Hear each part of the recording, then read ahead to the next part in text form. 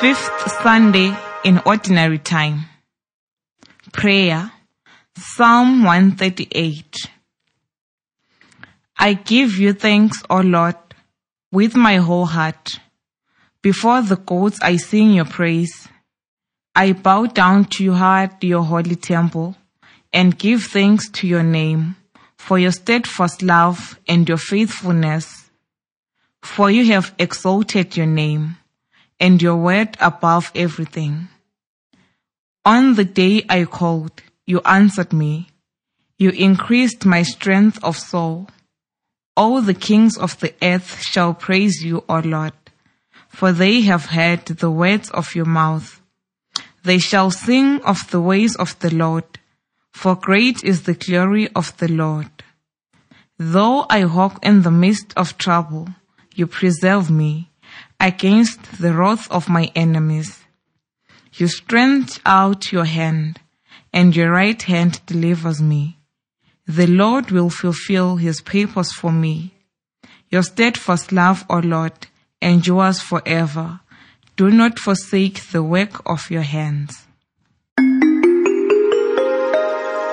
Reading the Word. First reading, Isaiah chapter 6. In the year that King Uzziah died, I saw the Lord sitting on a throne, high and lofty, and the hem of his robe filled the temple. Seraphs were in attendance above him. Each had 6 wings. With 2 they covered their faces, and with 2 they covered their feet, and with 2 they flew. And one called to another and said, Holy, holy, holy is the Lord of hosts. The whole earth is full of his glory. The pivots on the thresholds shook at the voices of those who called, and the house filled with the smoke. And I said, Woe is me! I am lost, for I am a man of unclean lips, and I live among a people of unclean lips. Yet my eyes have seen the King, the Lord of hosts. Then one of the seraphs flew to me, holding a live coal that had been taken from the altar with a pair of tongs. The seraph touched my mouth with it and said, Now that this has touched your lips, your guilt has departed, and your sin is blotted out. Then I heard the voice of the Lord say, Whom shall I send? And who will go for us? And I said, Here am I, send me. Second reading, 1 Corinthians chapter 15. Now I would remind you, brothers and sisters, of the good news that I proclaimed to you, which you in turn received, in which also you stand, through which also you are being saved, if you hold firmly to the message that I proclaimed to you, unless you have come to believe in vain. For I handed on to you, as of first importance, what I in turn had received, that Christ died for our sins in accordance with the Scriptures, and that he was buried, and that he was raised on the 3rd day in accordance with the Scriptures, and that he appeared to Cephas, then to the 12. Then he appeared to more than 500 brothers and sisters at one time, most of whom are still alive, though some have died. Then he appeared to James, then to all the apostles. Last of all, as to one untimely born, he appeared also to me. For I am the least of the apostles, unfit to be called an apostle, because I persecuted the church of God. But by the grace of God, I am what I am, and his grace toward me has not been in vain. On the contrary, I worked harder than any of them, though it was not I, but the grace of God that is with me. Whether then it was I or they, so we proclaim, and so you have to come to believe. Gospel. Luke chapter 5. Once while Jesus was standing beside the lake of Gennesaret, and the crowd was pressing in on him to hear the word of God, he saw 2 boats there at the shore of the lake. The fishermen had gone out of them and were washing their nets. He got into one of the boats, the one belonging to Simon, and asked him to put out a little way from the shore. Then he sat down and taught the crowds from the boat. When he had finished speaking, he said to Simon, "Put out into the deep water and let down your nets for a catch." Simon answered, "Master, we have worked all night long, but have caught nothing. Yet if you say so, I'll let down the nets." When they had done this, they caught so many fish that their nets were beginning to break. So they signaled their partners in the other boat to come and help them. And they came and filled both boats, so that they began to sink. But when Simon Peter saw it, he fell down at Jesus' knees, saying, "Go away from me, Lord, for I am a sinful man."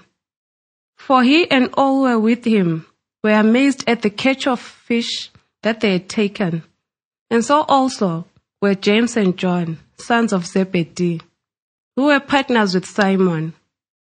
Then Jesus said to Simon, "Do not be afraid.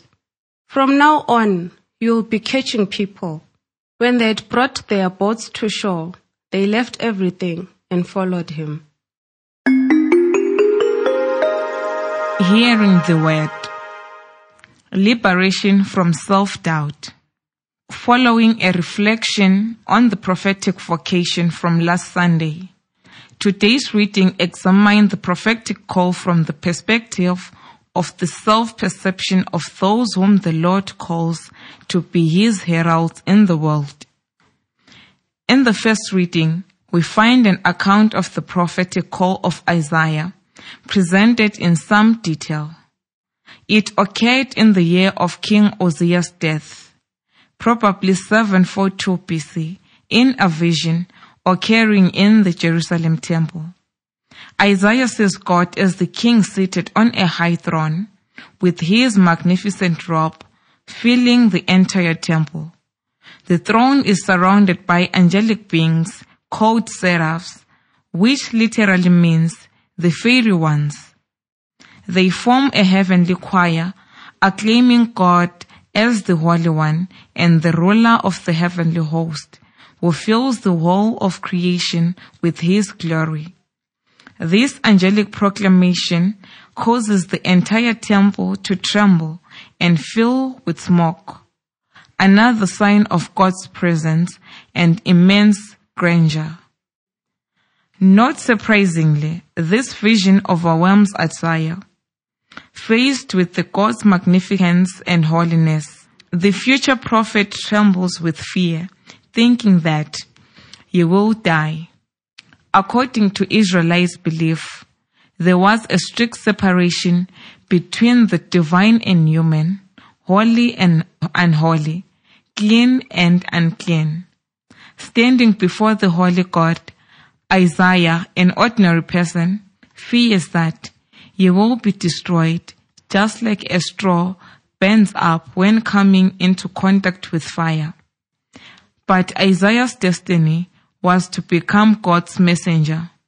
Therefore, one of the seraphs cleanses Isaiah, touching him with a burning coal taken from the heavenly altar. This act cleanses Isaiah's human and unholy lips so that they can transmit the words of the Holy One. Cleansed, Isaiah feels ready to respond to God's call and enthusiastically declares, "Here I am, send me." These stages of Isaiah's call follow the classic pattern of prophetic calling. It begins with the experience of God, to which the one called responds with fear and a humble acknowledgement of sinfulness or unworthiness. In response, God reassures and cleanses the called one of self-doubt and the sense of unworthiness.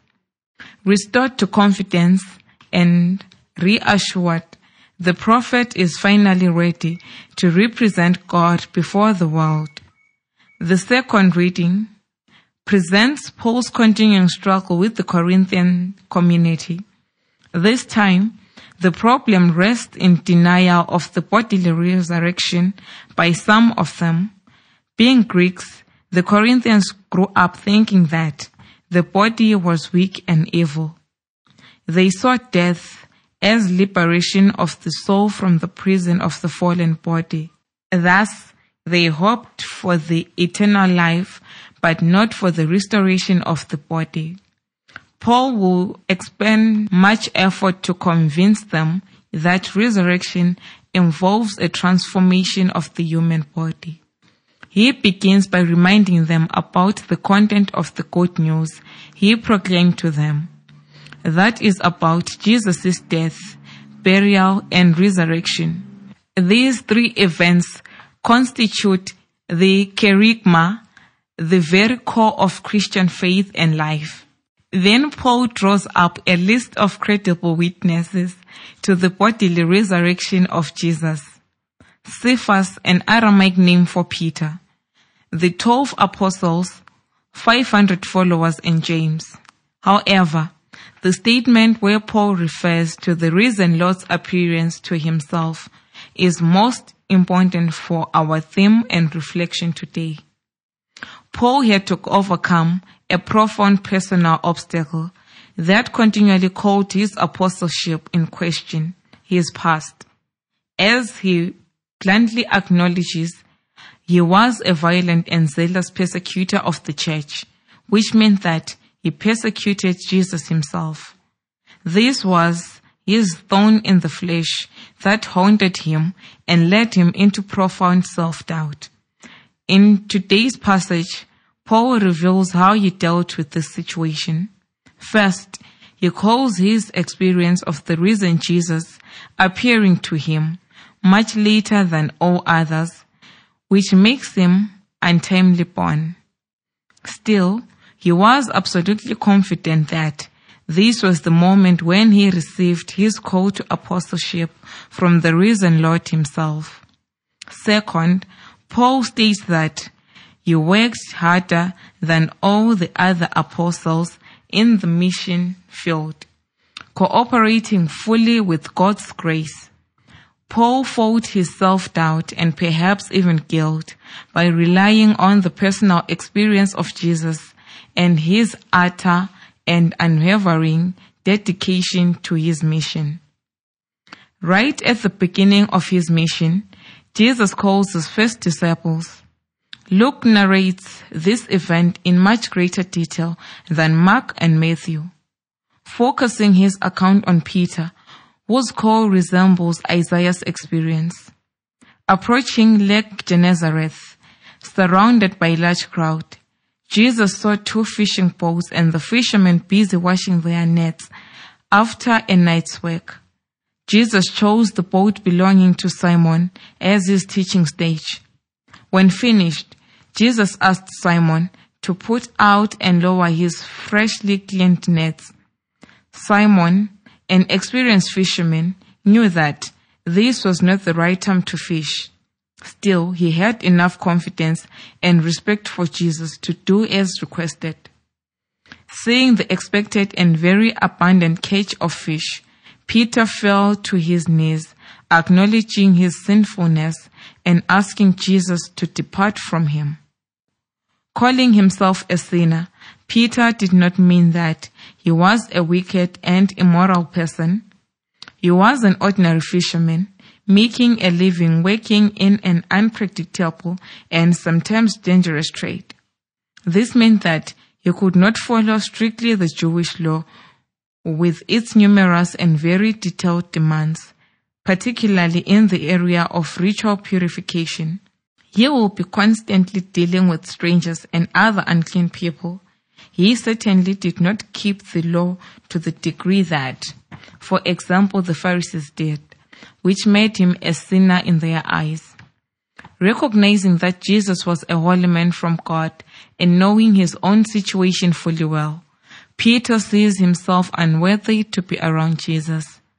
He was completely out of place, much like Isaiah in his vision.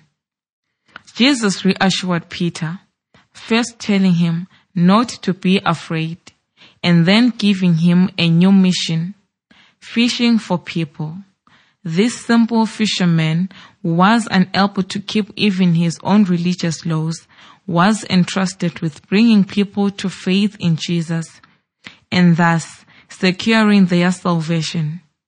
Regardless of whether he understood the implications of his call at that moment, Peter confidently responded to Jesus.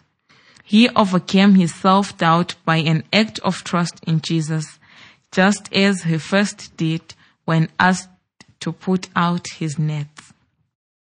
The example of Isaiah, Paul and Simon Peter reveals how liberation from the sense of self-doubt and unworthiness is the first step towards becoming a prophet or an apostle. Finding himself in the presence of the holy God of Israel, Isaiah feared death because of his uncleanness. Paul was haunted by the memories of his violent past as a persecutor of Christians and as an enemy of Jesus. Simon Peter did not live strictly by the law and would have never considered himself either worthy or capable of serving the Messiah as his apostle. This shows that God does not require perfection or sinlessness from his prospective servants. Instead, these three individuals teach that to serve God and Jesus, to be an apostle or a prophet, one needs a trusting and willing heart that overcomes self-doubt and makes one serve with utter commitment and dedication. Those who understand, despite their sense of unworthiness, can confidently state with the psalmist, "The Lord will fulfill his purpose for me." Listening to the Word of God. The liturgy of today calls for a reflection on liberating ourselves from self-doubt and guilt. The starting point for this reflection is the appreciation of the gift of God's presence in us and His concern for us. Our daily experiences of God's presence surrounding us in one way or another lead us back to look into ourselves. When we do so honestly, we see ourselves just as we are and are able to recognize our capabilities and our limitations. In the first reading, we noticed that when Isaiah experienced God's presence, he came to terms with his limitations. Even though he was serving in the temple and theoretically had to be ritually pure, he saw his unworthiness. But this recognition did not lead him away from God. On the contrary, he opened himself up to God's mercy, which allowed him to overcome his self-doubt. For Paul, self-doubt was like a thorn in the flesh tormenting him daily. This thorn was likely to have been the memory of his past as a great persecutor of Jesus' followers. Without forgetting it, Paul learned how to come to terms with his difficult past. He did it by remembering the experience of the risen Lord, confident that it was the decisive moment of his call as an apostle of Christ. Furthermore, Paul made a conscious effort to focus on God's grace at work in his life. Thus he fought his self-doubt by relying on his first experience of Christ and on the continuing working of God's grace within him. The director of the movie Black Panther, Ryan Coogler, in a recent interview, recalled how he struggled with self-doubt in the process of making the movie. He mentioned that he would continually hear a voice of doubt deep within him saying, "This will never work." However, he kept pushing forward and never gave up, because he saw the hand of God behind his work. These examples show that confidence in doing God's work is instrumental in battling self-doubt. Peter's experience of God's power working through Jesus made him tremble in the recognition of his sinfulness and unworthiness. Peter was not an immoral person, but looking realistically at his life, saw it as being far from ideal or even acceptable according to the demanding norms of his religion. Thus he saw himself as a sinner, unworthy of even standing in Jesus' presence. But he conquered his self-doubt through acts of trust as he responded to Jesus' commands. Like Isaiah, Paul, and Peter, we often sit back and wallow in guilt and self-doubt. Sometimes these feelings are legitimate because we have done wrong or failed. At other times, we are simply wallowing in self-pity. Looking at these three biblical characters, we are assured that by letting ourselves be liberated from self-doubt, we can really soar like eagles and accomplish great things. We can all be true apostles of Christ in our society. Confidence in God and active cooperation with His grace is the secret to success in life. No matter what our flaws and the mistakes of the past, we are offered new chances every day. Self-doubt and the fear of failure block us from using our true potential. Here, we must remember that it is by trying often that the monkey learns how to jump from tree to tree. Thus, we are called today to refresh our trust in God and combat self-doubt by responding actively to God's grace.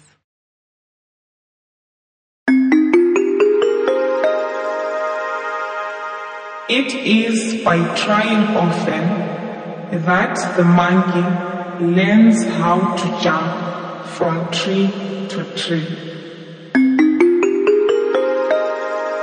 Action. Self-examination. What are my greatest weaknesses? How do they hinder me from fulfilling my God-given potential? Is my self-doubt preventing me from carrying out effective work? Do I use it as an excuse for not studying or working effectively and consistently? Response to God. My prayer this week will focus on my weaknesses and those events from the past that I regret.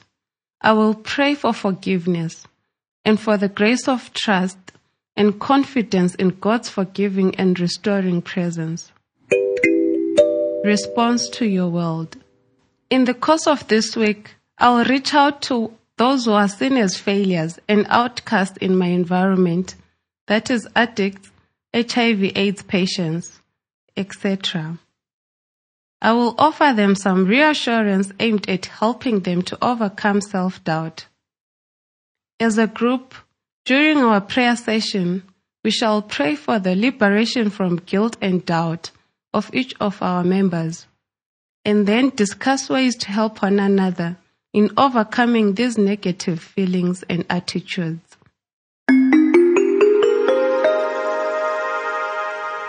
Almighty God, we thank you for the gift of your word to us this day. Grant that we may learn to ride over the obstacles of our self-doubt and guilt that diminish our confidence. We pray also for those who have lost trust in themselves and in you. Lord, draw near to them and draw them close to you. We ask this through Christ our Lord. Amen.